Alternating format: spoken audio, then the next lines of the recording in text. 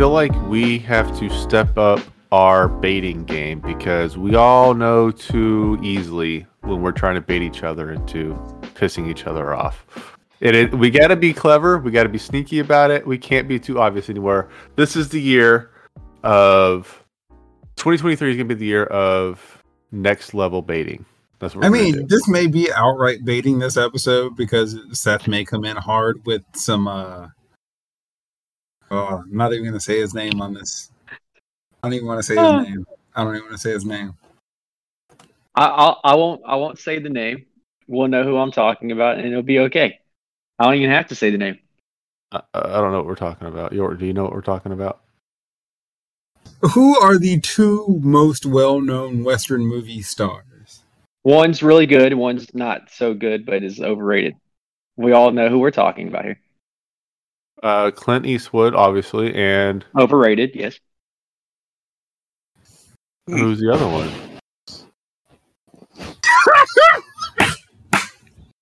I don't know. Maybe I'm baiting you. Next level baiting. Am I? Point proven. Are you talking about what's his name from? Why can't I think of his name? Clark Kent's dad. Yeah. Yellowstone. Man, you know full dang well he ain't talking about no Kevin Costner, and you know he knows who it is. No, I'm not believing this. No, I'm not believing that there's a whole ass airport named after him right now, and you're telling me you don't know who this is. I don't believe you. John this Wayne. man, no, no. Look, all right, Grandpa. I haven't seen one John Wayne movie. Okay, I haven't. Okay, I made a bold claim of seeing not that many Clint Eastwoods, but how the hell have you not seen any John Wayne movies? Fuck. How do you even know if you've never seen them? Yeah. You can't say they're boring and then be like, I've never seen one. They're so when boring. I was 6, watching my dad watch them, I said nope, and I got the fuck out of there. So much is explained right now. So much. What an episode to start the year off. Welcome back to the Blockbuster Hall of Fame. We are starting 2023 off with a Fistful of Dollars. We're starting with the Man with No Name trilogy. I watched this in college and I loved it, and I haven't watched it since. And this is my first time revisiting it, so I'm excited to talk about it. Yorton, I don't know if you've seen these movies. Have you seen these before? I've seen the spaghetti westerns. This was new to me. But it's not really new because it's been copied so much, right? Yeah, that's what I was about to say. Is like, man, if you ever want to know where all the classic tropes come from, man, this movie is it. Ooh. So, I mean, I'll get into that. This is quick thoughts. I haven't seen it since college. Watched the Man with No Name trilogy in college. I can't believe why. I don't know why I waited so long to rewatch it. Yeah. Because, I loved it. I don't know why I waited so long to rewatch it. Seth, you think Clint Eastwood is highly overrated, so please, how was your time watching this movie? I think Clint Eastwood westerns, cowboy, his westerns are highly overrated. However, I will say it speaks to this movie in that I can appreciate what this movie brought to the table. And I am so glad that other people improved upon the things that they brought to the table. I'm so look at that. Glad he finds a way to. He finds a way to insult the movie while giving it a compliment. That's next level. I mean, but really, there's a lot of people that have taken this and taken it to other genres. There's better versions of this movie, and I mean, it's great. Essentially, Seth is saying what we said about Poltergeist. Because we had the same thoughts when we all watched Poltergeist. We had the same thoughts. We said it. But this movie is significantly better than Poltergeist. Yes, there are other movies that took what this did and made it better. Obviously, this is a loose adaptation of the great Akira Kurosawa's Yojimbo. And so when we think about Westerns and how They are, and they really come from samurai films. Samurais with the original cowboys. And so all of like our Western movies were made in Japan in the 20s and 30s. And then we Americanized them in the 50s, 60s, 70s. So we are pulling from other places to make our Westerns. And some of our Westerns are better than what they're based off of. And then some people took some of these Westerns and made them better. As Seth and I always talk about Westerns whenever we can. We loved Nope. Nope is essentially a Western. And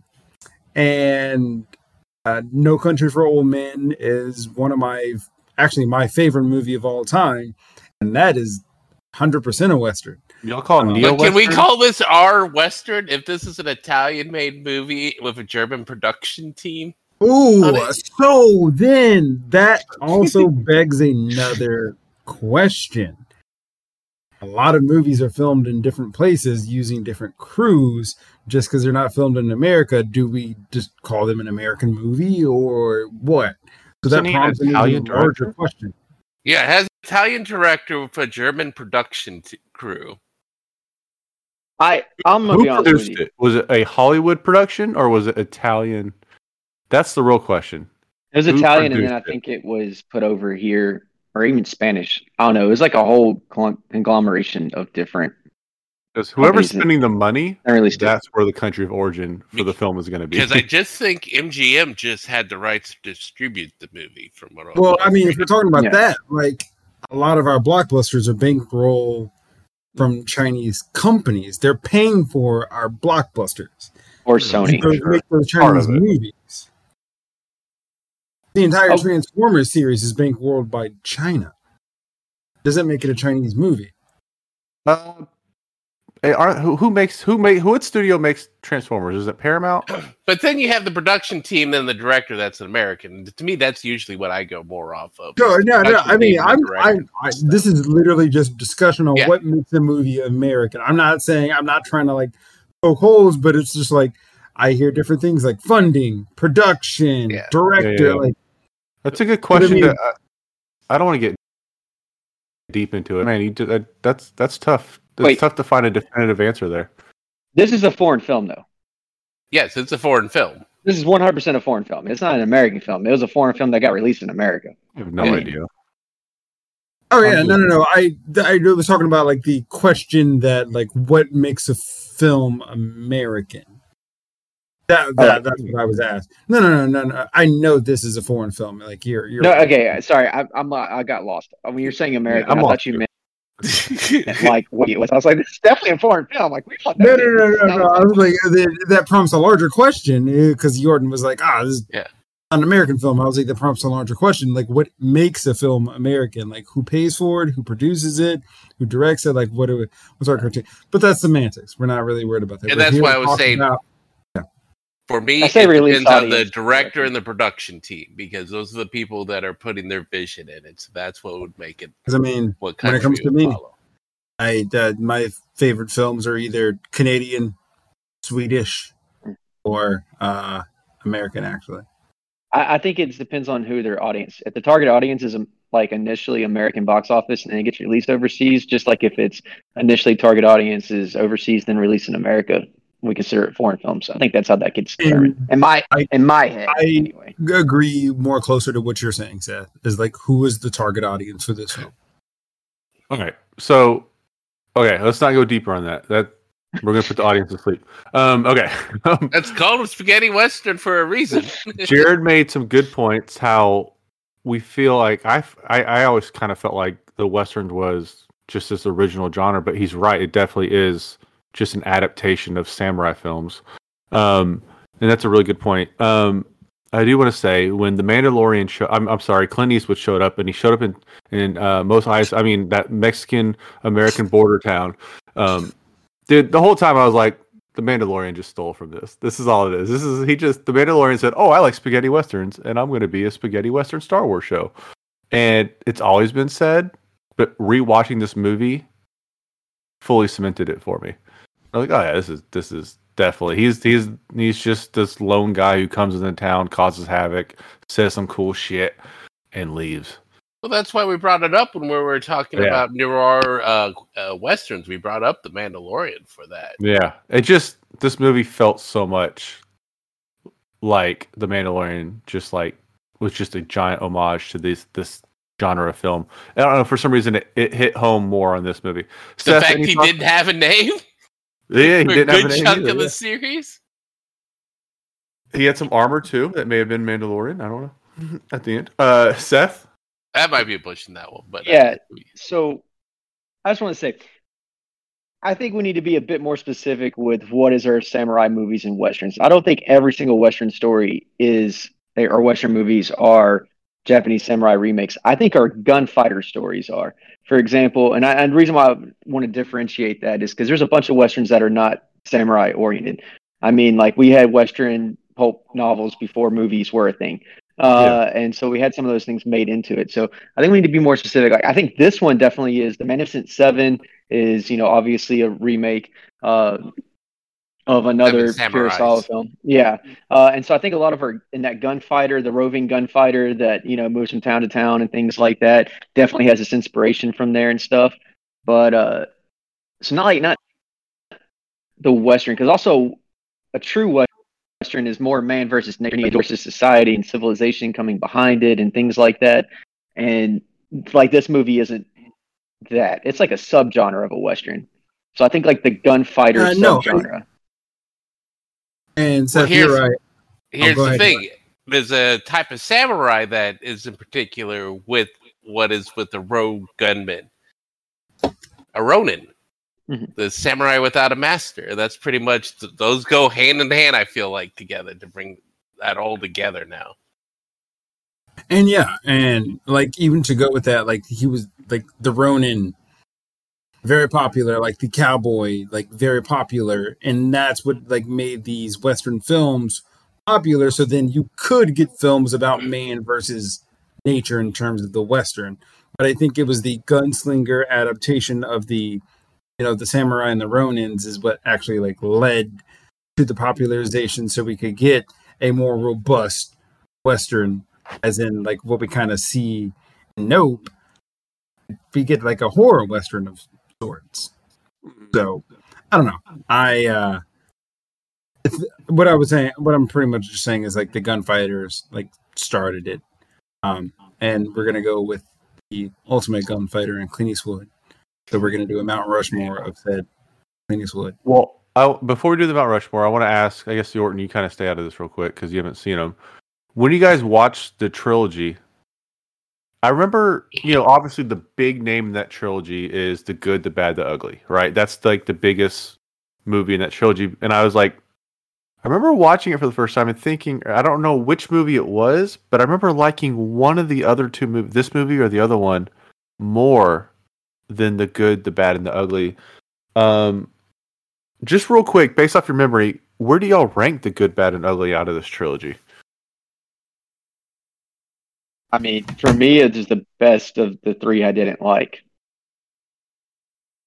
When I first watched it, I don't like these. I don't like these movies. I didn't like it when I first watched it. I've only watched the first one again, so like I'm excited. I'm hopeful that like the next two movies are better because I like some of the things that were done in the first movie, but I remember not liking them when I first watched them. Okay, but I like that one more than the other. Jared? I like The Good, the Bad, the Ugly because I think it took everything from the first two and just like made it better. It's like it's one of those sequels that got better with each movie, one of those trilogies you get better with each movie, as most trilogies do not go that route, but I think this one definitely does. The other trilogy that I was going to pick was going to be the Indiana Jones trilogy. Yes, trilogy. You should have picked that one. Well, no, I mean, we haven't done Westerns. I love Westerns, so... No, I haven't seen Indy since high school. But like, I mean, obviously that series, like clearly the first one is like a perfect movie, but then it goes downhill. That's typically what we see in trilogies. Oh, oh boy, come on, don't do that. Hey, we're not doing this. But like this is one of the trilogies that they learn from each movie going on, so it gets better as it goes. Now, Last Crusade's my favorite out of the trilogies for the. That's not an uncommon opinion. It should be. It should be very uncommon because that's holy shit. Do we just forget like Raiders of the Lost Ark? Like, do we just like lose that memory of that movie existing? Hey, why? I'm done. Nope. Clint Eastwood, let's go. I think I'm going to be in your camp whenever we do rewatch those movies, but it's been so long I don't have an opinion. All right, Mount Rushmore of Clint Eastwood. We're doing his career. We're not just doing his acting. We're doing acting, directing, not producing. His hands need to be on the films that we're talking about here. Okay, I'm not going first because I will start us off. Please do. So obviously, I got to go with the Man with No Name trilogy. You can't go with the whole trilogy. You got to pick one movie. Oh, well, then Good, the Bad, the Ugly, since I can't pick the trilogy. There we go. I will not say any of the Dirty Harry movies because ACAB. I definitely have to go with, oh my God, where's that movie at? Pill Rider. Pill Rider was a really good one. I mean, Pill Rider. There we go. Seth, don't make me second guess. Love Pill Rider. And then now I'm going to get into him directing because I am not going to lie. As problematic as Gran Torino was, and it is extremely problematic, it was an enjoyable watch. I really enjoy that movie. Okay. I hate to say I enjoy that movie, but I do. Holy shit, do I love Gran Torino. So that's number 2. And his best work as a director, Mystic River. Mr. what? Mystic River. Oh, I haven't seen that either. I'm so... It's respectable. He's just got under my radar. I haven't caught any of his movies. Jim Robinson? What? Okay. Kevin Bacon? Kevin Bacon. Damn. Kevin Bacon. Based on a Dennis Lehane novel? I'm just saying. Yeah, Mystic River is good as hell. All right. Yorton. And your mic is muted. There you go. It should be fine now. All right. So I went through it, and I just haven't seen that many Clint Eastwood movies. And so pretty much my top 4 are the movies that I have seen and fully remember. It's a time where I remember. Because I was going to say Firefox, but I don't recall Firefox. It's been so long ago. I just remember super fast plane, stealthy, flying away from Russia. That's about it. In the Line of Fire, when he played the Secret Service. Space Cowboys, which is a fun, just space adventure movie. I mean, it's not amazing or anything, but it's just a fun, entertaining movie. All right. That one. Gran Torino, which Jared brought up. And then Invictus. And I enjoyed all the movies. What? Is that the rugby movie? Yeah, that's the South African rugby movie. The Matt Damon. I was going to say, what did you think about Matt Damon in that movie? I thought he was good. God, he's always good. You know, Seth's just going to say no matter what. True. That was probably Matt Damon's most likable role. And Seth was like, no. No, he refuses. Seth, did you like Matt Damon in... What movie did you like him in? Just name a movie, please. There's one movie you like him in. Good Will Hunting? Good Will Hunting. I like him in Good Will Hunting. Great movie. His career peaked, and then it went downhill. Oh, shut the fuck up. Okay. Oh, my God. Not even the Vegas heist movies? I only enjoyed him in that when he wasn't on the screen. He was great in the ensemble cast. Seth, what's your Mount Rushmore of Clint Eastwood? Okay, so I need to make sure it's clear here. I really don't like early Clint Eastwood. I especially don't like Clint Eastwood Westerns. But I do like that he took, in his later career, some of those elements and put them in his modern movies. So you'll probably notice a trend here. And I'm going to rank these. So my number 4 movie, and I'm going to work my way up here, is Gran Torino. Only because, I don't know, cantankerous, angry Clint Eastwood helping young neighborhood boy is a fun story. Even, like Jared said, there's issues, small issues, just a couple. So, but that one's there. The number 3 comes in with $1 Million Baby, which is a movie that I thought was going to be about boxing and didn't realize that was going to ruin and wreck my emotional state for the next 5 years. And so, because I had no idea that's what that was, and I walked out like, okay, I am dehydrated from all the tears. But $1 Million Baby, great movie, loved it. The second movie is Mystic River. That's the only one that he actually wasn't in. He did direct it, and it's great, fantastic movie. And then my favorite Clint Eastwood movie of all time is one he directed and acted in, and has ties to my hometown of Huntsville, Texas, and that is A Perfect World.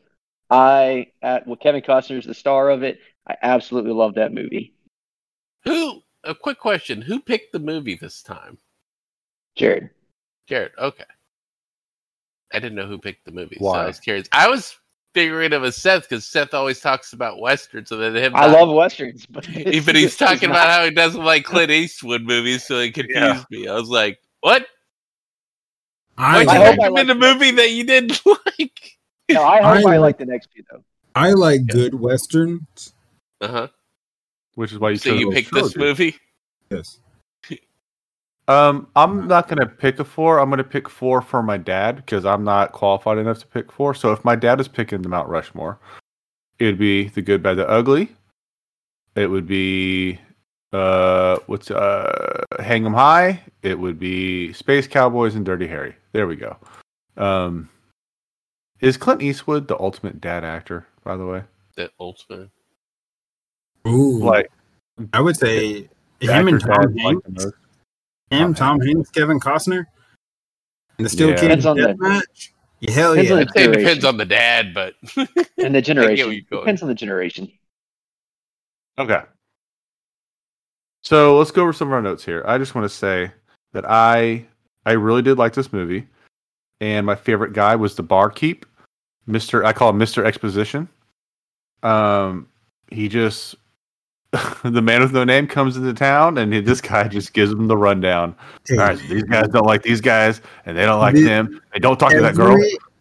Every single moment that this guy saw an opportunity to explain something, he jumped on it. It was you said you're talking about just the beginning. He did that the entire movie. I looked for it because there were times where I was starting like, what's going on again? Like, I thought he was working for the Mexicans, and now he's working for the sheriff. And then the barkeep would come on and kind of explain it for me. Yeah, he's my Wikipedia.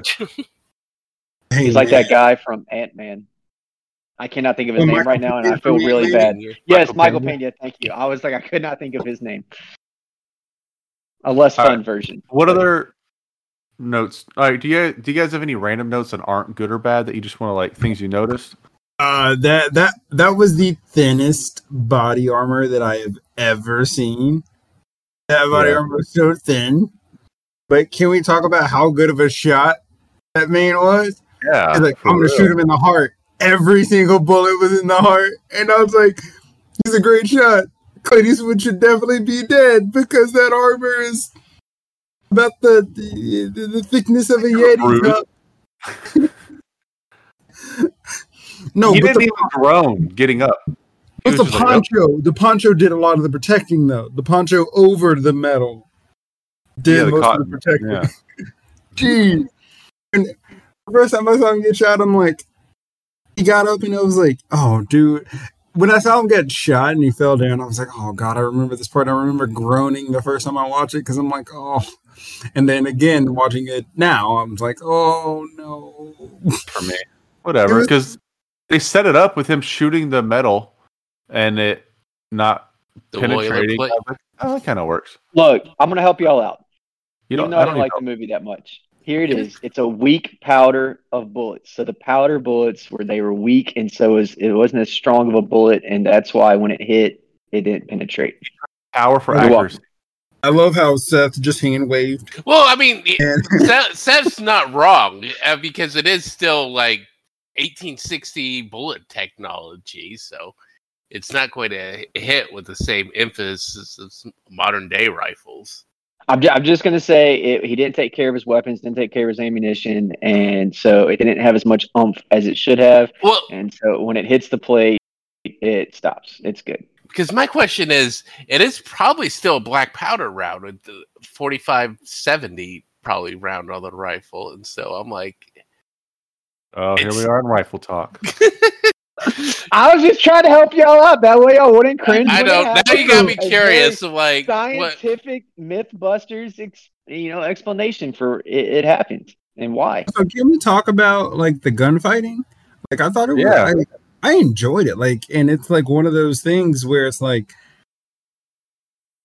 you kind of feel like unnerving. Like when you're just like, oh man, like Clint Eastwood is going against like these 6 other dudes.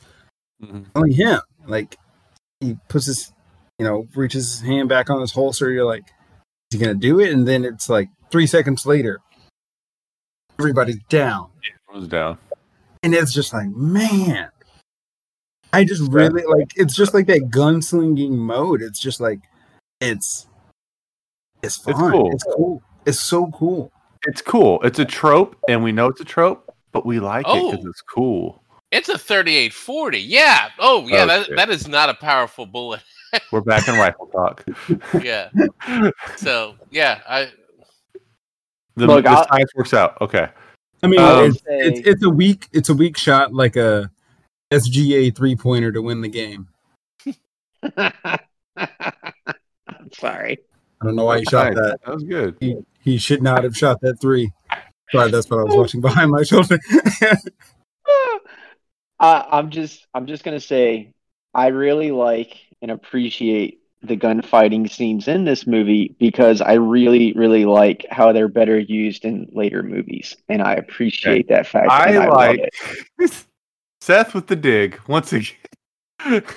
Oh no, I can tell you some examples of things where I'm like, this was great. Tombstone, one of my favorite westerns ever, uses some of these same shots with the close-ups and everything else. I think it's great. I love that this set that up and created this because this was not something that was done before.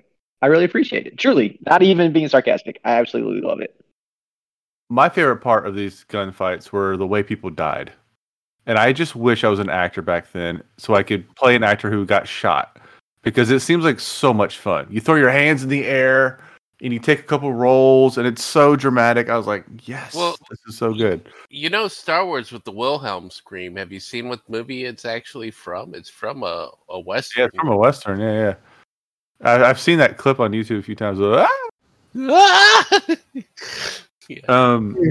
Oh no, and just like the dramaticism of that's what I was saying. Like they just throw their hands in the air. And I know I love that stagecoach scene where they're like on the bank of that lake or the river, and that stagecoach scene where he's like holding the Gatling gun and he's just like shooting it on the soldiers, and they're just like flailing their arms and legs and like falling. It's so funny. One homie gets up and tries to make a run for it. That was stupid. It's great. This note kind of falls under the good category, but it's a character decision Clint Eastwood makes that I thought was just so cool. Where he's like, I got to see inside that stagecoach. And he's like, well, how are you going to do it? And he just walks over there and he goes to the horse, that the guard's horse, and he just looks in the horse's eye real intently, like, huh? And then he walks away. And then the guard goes to the horse, like, what the fuck was he doing? And he starts looking in the horse's eye, which is the distraction. And that's when Clint Eastwood goes and looks in the stagecoach. And I was like, what a stupid little gambit he just used. How stupid, but it worked. All right. Before Seth goes off in this movie, let's talk about some of the good things. Seth, I'm being dramatic, I know. You said you didn't like the movie, though, so I don't know what you didn't like, maybe the pacing, but I just think the guy is just the coolest character. The man with no name is just a really cool character, and at the time, it's pretty original, I would think. Jordan, what do you like about this movie? It's just a pretty straightforward story, and so it wasn't complicated or anything. You just sit down and enjoy it. That's about it. Nothing I was like, oh wow, it's amazing or anything like that. Just so you say that, but why did he decide to play both sides against each other? What was the point? Like, well, okay, he didn't care for either one. Money. Yeah. So, but how was he getting money? He was getting money every time he played both sides. Gotcha. That'd be like $500 for this, $500 for this. Okay. Then he's trying to find the gold while they pit them against each other. Okay. I mean, at least that was the one part of the movie I respected. At least they gave him a motivation that made sense. Yeah. Like, he wasn't just here doing things. It was here, okay, I can see an opportunity for money. And you brought up about the gold, and that was a great way for it. He was fighting, but didn't end up taking the gold, but that was probably part of the plan. Yeah. It's like, we can each side enough, and it's like, all right, I can have what I want. It reminds me of The Mandalorian again. I'm sorry. Where every time he gets something good, he has to give it up for some other cause or something. It's like, I just hit a payload, but now I have to... Or Cowboy Bebop. Where Cowboy Bebop lands, he's about to get this big... I'm getting off topic, never mind. He never ends up with the reward, right? His heart ends up giving it to someone else. It's kind of like... we don't know how much he gave to them because he got quite a bit paid during that whole... I guess you're right. I assumed it was a lot, though. Jared, what else did you like about this movie, dude? Number one, the score. We gotta talk about... I think I mentioned him before on our podcast, but the late, great Ennio Morricone passed away a couple years ago. This man makes literally the best music. Good. We really talk about, I always give flowers to John Williams, Hans Zimmer, Ludwig. I don't know Ludwig's last name. He's the guy who does the Mandalorian score. But we forget, one of the originators of scores in movies. When we think about spaghetti westerns, you can always hear that one tune in your ear from The Good, the Bad, the Ugly. When anyone mentions a western or something like that, you can hear that one tune. Who wrote that? Who made that? Ennio Morricone. His music is impactful on everything. And this man, I'm going to go through some of the music that he made, in today's time. He would just do anything. He would just make music for any movie. So, if you know the movie Bulworth, that came out in the 90s, he made the score for that movie. Phantom of the Opera, U-Turn, a horror film. These are all in the 90s. He's making music. These movies in the 90s, what the heck? Then when you go to the 2000s, okay, well, let's look at some of the movies that he made then. Does anybody remember? Do you remember the movie Mission to Mars? Mission to Mars. I love that movie. He wrote the score to that movie. That's what I'm saying. He's just taking jobs. Dude, he would write music. And then obviously he did The Hateful Eight. That was one of his final films that he did. He would even dabble in some TV shows, but they were mainly TV shows from Italy. And he even did commercials back in Italy. He wrote he helped out with Kill Bill. He helped out with Death Proof. Obviously, Quentin Tarantino's the theme. He also helped out with Hot Rod. Oh my God! What are we doing? This guy is amazing. Sorry. Okay, I'm done. But no, this guy's amazing. I will have to say, when you start talking about the music, I was like, you know what? I should have made a comment about the music because it's all. I didn't even think about it because it's such classic Western that I forget. Oh yeah, this is what this movie. This is where the music came from. It wasn't classic then, yes. Yeah, and so it's like, oh yeah, I should have said something when you brought that up. Hey, man, it's classic, and I love it. And ultimately, I will only agree with Seth on this matter that this movie is essentially like Poltergeist. It's great for what it is. It did a lot of good things, but then a lot of people took what it did and did it better. And as I said at the beginning, they even took what they did and did it better in the next two movies. They do it better. So I think this is just like a great, like solid foundation, and kind of what Western movies are born off of. So I love it. I love it for that reason. I can respect it for that reason. Yeah. So I think it'd be fun if Seth tells us what he liked about it, and then he goes into his issues with it, because I feel like us three enjoyed it way more than he did, and it'd be cool to like hear what he didn't like about it, and then have us respond to that. But first, what'd you like about it? Well, Jared kind of already stole my music. It's not my favorite type of Western music. I definitely prefer the more grandiose, which kind of goes into one of my issues with the movie itself is personal taste, which is why I tried to make sure I watched it with a certain mindset of like open mind, that kind of deal. I like two types of Westerns. I like the historical Westerns and I like the romantic adventure Westerns. And this Western is neither of those two things. And so the things I didn't like about it, well, one is the acting was hammy, and that doesn't really fit in with the type of movies that I like as far as that goes. I know y'all talked about how much you enjoyed watching the actors when they got shot and throw their arms up and be super dramatic. I was cringing because I was like, ugh. I enjoyed. Can I comment on that? Yeah, I feel like isn't that? I may be wrong, but isn't that a product of just the time? Isn't that how people died in the time that this was made? Like, not people actually died, but how people acted when they were dying. Like, I don't know. I feel like everyone in that time when they died on film, it was very dramatic. I just watched From Russia with Love, and the people dying in that movie were dramatic as well. Like, even in the TV show like Gunsmoke, like people like died. They put the X's over their eyes when they died. Like from the old school like TV show Gunsmoke that was out in the same era. And so, I don't blame the movie for that. I blame the time the movie was made.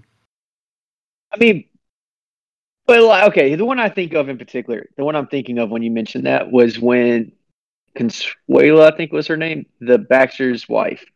Yeah. The one when they're burning them out of the fire and she comes out and she's screaming and cussing at them and they shoot her. Yeah. And her very dramatic, like, grab the pole, slide down slowly. And I'm just like, ugh. I get it. And like, no, I understand. I'm comparing it to Big Jake, which came out admittedly in my head right now because that's the most recent Western I watched that was around the same time period. And I think it came out 71. So it would have been about 7 years after the fact of this one when it was made. And when those people died, or when characters died in that one, the most you had was like, oh, grab where they got shot and then fall down. There wasn't as much arm waving and stuff like that. Mm-hmm. And I don't know. So the over dramatics of that kind of killed me. The lack of character development for the man with no name. I know that's the appeal. Like, the appeal is that, like, you don't know anything about him. He's just a drifter who comes into town and does this. But, like, you compare it to Mandalorian, and Mandalorian, you do get that. Even over the course of just a little bit, you see little things and snippets. And we got a little bit of it, and my favorite part of it is when you got the little bit from the man from no name, when he's like, why are you helping me? And he's like, because there's someone who, whatever, or something like that. Who didn't get any help. Yes, and I was like, "Oh, hey! There's something here. There's a story here. There's a thing." Yes, and I don't know. It's hard for me to. I want to have something behind it. So I was like, it was historical Western. I know the story. I know that the characters. I'm good. The romantic adventure Western. Okay, part of it is like about the character and everything about them, and so those are things I enjoy. I really enjoy not knowing anything about the hero. It was just something like a guy comes in, shoots around a little bit, then rides out of town. And I'm like, I don't know. That's not my cup of tea. I don't know if y'all want to respond or not. If not, then I'll keep going. But I feel like everything you said is valid. It's just more of a choice of like how you like it and everything. So it's like I don't have anything to argue. But like I said, like Jordan says, I understand why, if that's something you need, why it didn't work for you. So I have nothing to say to that. It's sort of like how I didn't. Going back to what Ray said though about the overacting and stuff, it's sort of like how I could sort of make fun of the gunplay that they do, but it's more the fact that was just the style then. So you roll with it. Yeah, I roll with it. Like the dude basically is pointing the gun straight, and all of a sudden 4 guys are dead with no kick, just fan hammering it. It's like, okay, that's just what we're going with. Yeah, but it took a long time for movies to have it like accurate gunplay, so I'm not going to criticize it for it. I know the only thing I had with it, and Ray kind of actually mentioned this already a little bit, is I'm not gonna lie, the pacing did kind of kill me for a movie that's only an hour and 40 minutes. I was like, at times it felt very slow. Oh, for a movie that's whole point is come in and shoot the town up, it still felt the second act really drug on. That's really my biggest criticism. The second act was just like, the first act was fast paced. Then you get to the third act. Third act is fast paced. The second act, why am I sitting here for like 2 hours? This is an hour and 40-minute movie. Like, why have I been in front of my TV for 2.5 hours? Okay, and that's why I hope, when you say like the next one gets better and better. I know this one was relatively like like the first time you ever collaborated together. It's like a relatively cheap budget. Oh yeah, it looked cheap as hell. I'm really hoping that I enjoy the next 2, because there are parts of this movie that I did like. As just talking about this made me think about it. Even though this was probably the most ultimate in ham acting of a death scene, I did enjoy the way it was shot from his perspective, and that's when he shoots the guy at the very end, and he's like rolling around, and you see from his perspective, his point of view, then back to him, then point of view again. I like that. I enjoyed that a lot. So I don't know. There's things that I think ultimately will be improved upon, and I think I might actually end up enjoying it. I just want more story and more. Can I just say what I thought was one of the funny scenes? Like, what no one was paying attention when they have that big gunfight at the cemetery, because they were trying to kill the 2 guys. I'm like, no one noticed that these guys they weren't moving. They weren't firing. They weren't doing anything. Just something I wanted to say. Granted, I think it was supposed to be at night, so maybe they just didn't get against. Yeah, it was shot day for night for sure. It was like, I'm looking at beautiful clouds in the blue sky, and it's like, oh, it's nighttime. Okay. I'll say something critical, and I don't know. I kind of enjoy it though, but almost every single line of dialogue was ADR'd.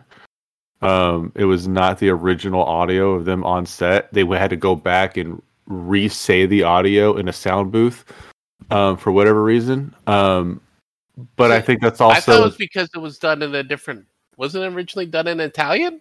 Italian. Yeah, I'm not even sure Clint Eastwood. So we watched basically a dub. Pretty much, that's what it felt like. But it's also, again, like the James Bond movies do that too in the Sean Connery era. It's a lot of just ADR, and it doesn't bother me. It's just noticeable. So, I mean, that's all I got. Yeah, but that's why I wanted to bring it up when you brought it up there. I was like, yeah, it was definitely because we basically saw an English dub version of the movie. I want the subtitles. All right, let's go to best scene.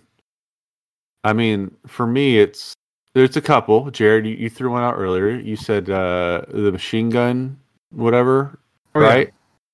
But for me, the best scene is how the movie opens up, where he walks by the coffin maker. He says, "Get 3 coffins ready," and you just know he's there to take care of business. And he's like, "I need you to apologize to my horse." That whole like apologize to my horse, and they're just like, who is this motherfucker? And to his mule. It wasn't even a horse; it was a mule. I'm just saying, it's one more level of degradation in that request of apologize to my mule. And it's just like, I don't blame the dudes. They were like, the audacity. Like, what? How do you walk in my town and tell me to apologize to a mule? What? No, so like, those guys, like, I get it. I get it why they picked the fight. I get why they picked the fight. Well, they didn't. They already picked the fight. To be clear, they already picked the fight. But I'm just saying, dude, no one's gonna disrespect me like that and tell me to apologize to their mule. Like, you gotta kill me if you say some shit like that, because I'm gonna kill you. But it is great writing just to introduce the character and let the audience know, like, hey, just so you know, he doesn't talk a lot, but he's a fucking badass. Watch this scene, right? You're like, okay, cool. Now I know who I'm dealing with. Then I do like the. Oh, sorry. Go ahead. No, go ahead. I was gonna throw to you. No, I do like as much as you guys know, I hate like the hero aspect of things. I do like the hero moment of him being like beat up at the end, but still like trying to like finish the job. Yeah, he looks cool, all beat up. Yeah, and I think it even goes back into the music. I think that's why I kind of like liked it even more, because it's like seeing him beat up rough and rugged and knowing he's a badass gunslinger, and then just having this amazing score in the background as he's like limping around trying to. I don't know. It just felt like really cool. I'm sorry, Seth. I'm going to bring up a movie that he absolutely will never let me forget. I made him watch. Old Boy. Like the hallway scene in the hammer. With the hammer in the Old Boy. Like just the music behind it and just like it felt like that. It felt great. It felt great. What's your favorite scene? What's the best scene in the movie, do you think, Jared? Oof. I don't know. I got to go with the beginning because it just set the tone for the rest of the film. I got to go with get the 3 coffins ready. Apologize to my mule. I'm sorry, Seth. I'll apologize to Seth. I'm sorry. I'm re-traumatized. Yeah, I'm going to go with the beginning with you too, because I thought that was a great way to establish the character without saying that much with him. Seth?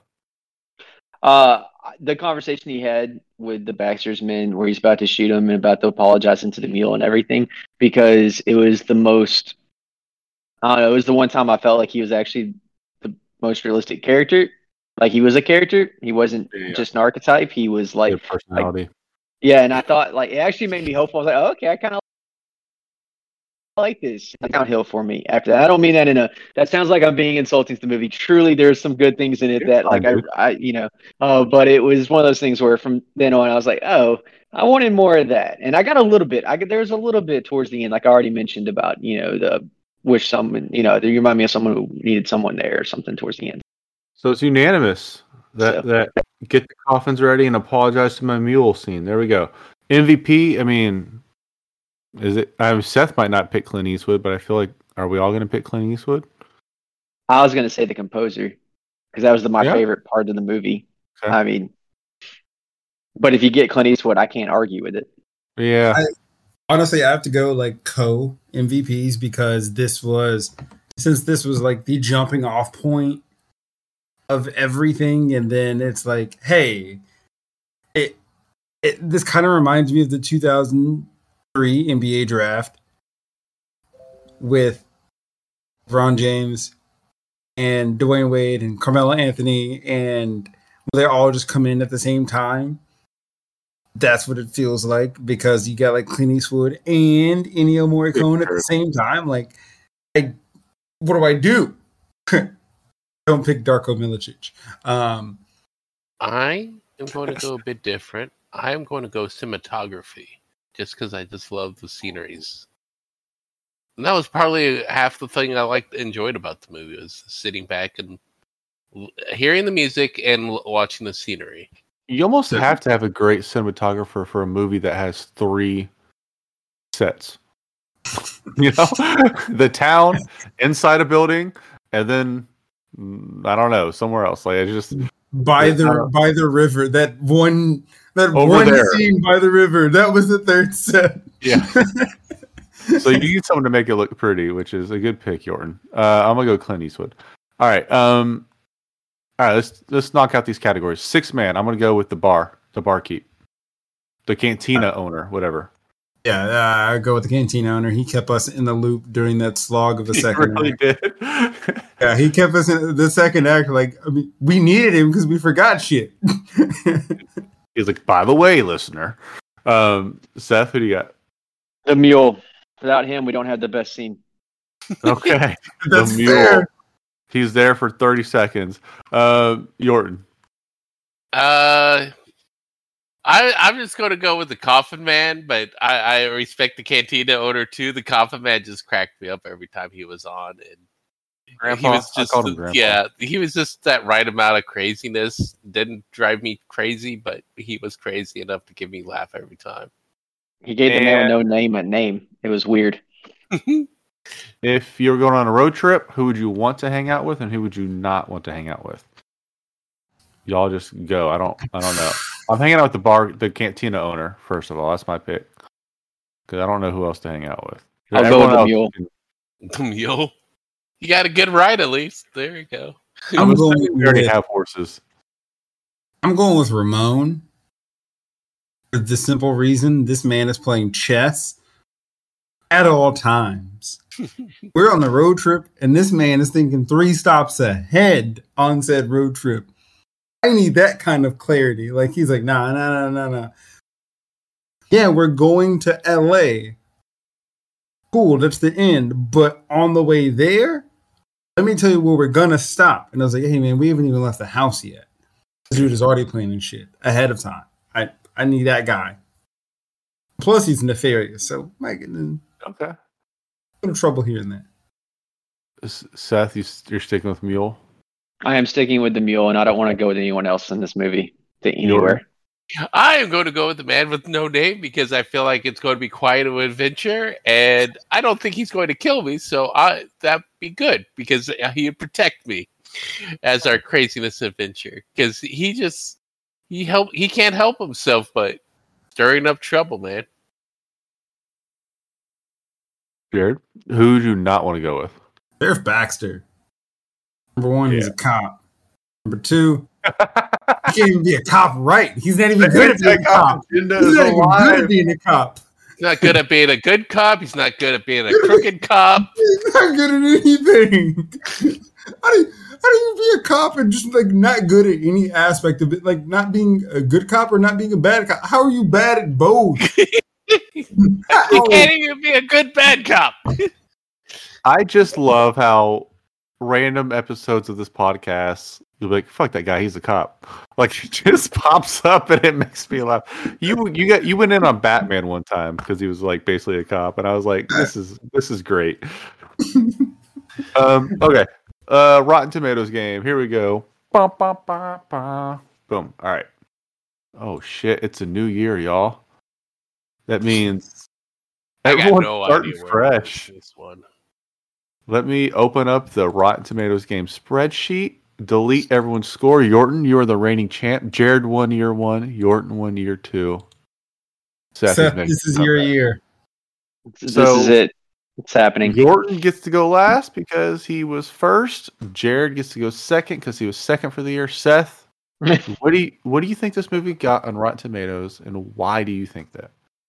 So I've been debating while I watched this movie because I realized 2 things. One, for some reason, critics seem to love Clint Eastwood westerns, as do the Oscars, since Unforgiven was like the last big western to win Best Picture. So here's my reasoning for a movie I didn't particularly care for being as high as I'm about to give it.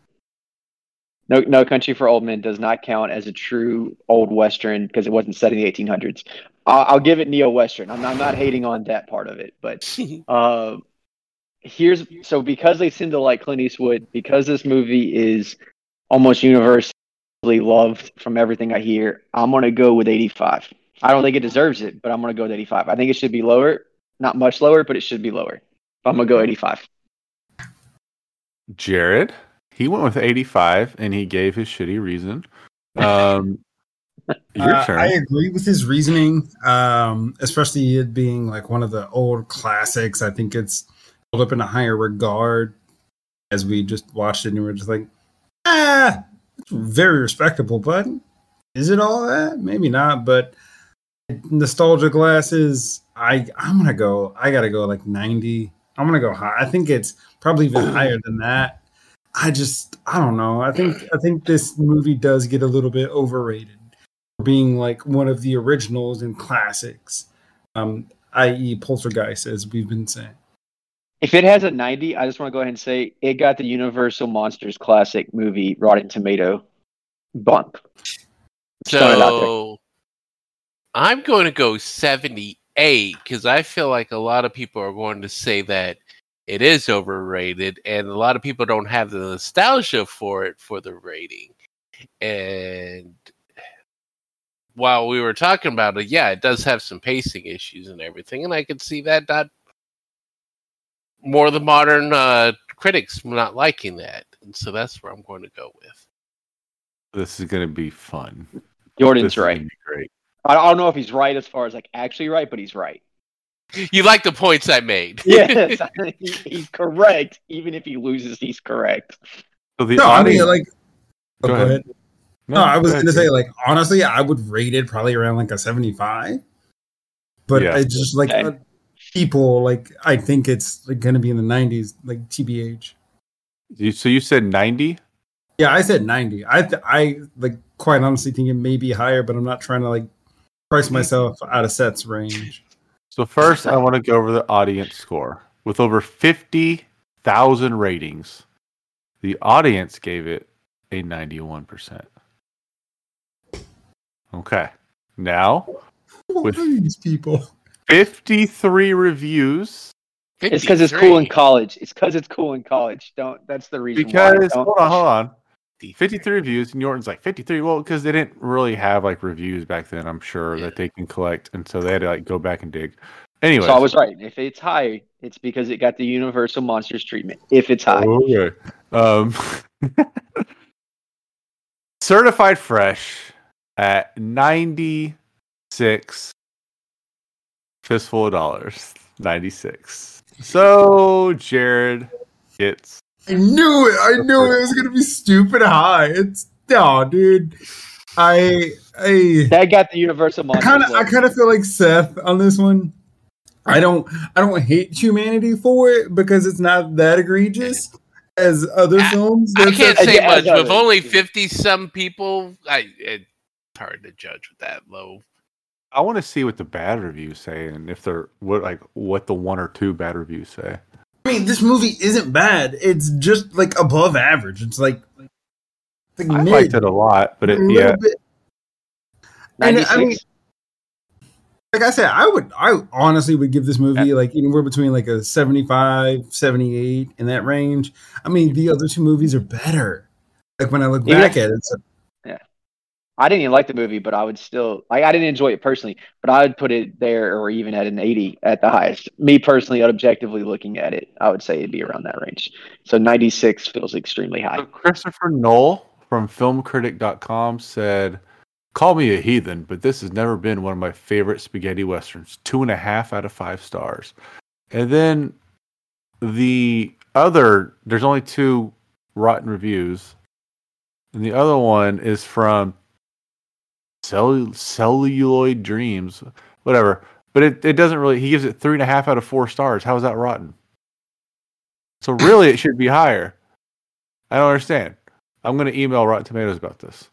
I'm going to say it's a Marvel Disney conspiracy to pump up the numbers for the game. That's what it is. Yeah. Cool. An MGM movie? Okay. I think that's it. Would you guys? Ebert this is the one movie of the trilogy he didn't review. That's on his website. Would you guys recommend this movie? I would. Not to everyone though. Like if I'm on a date, I'm not. No. I'm not telling I don't think this is a movie.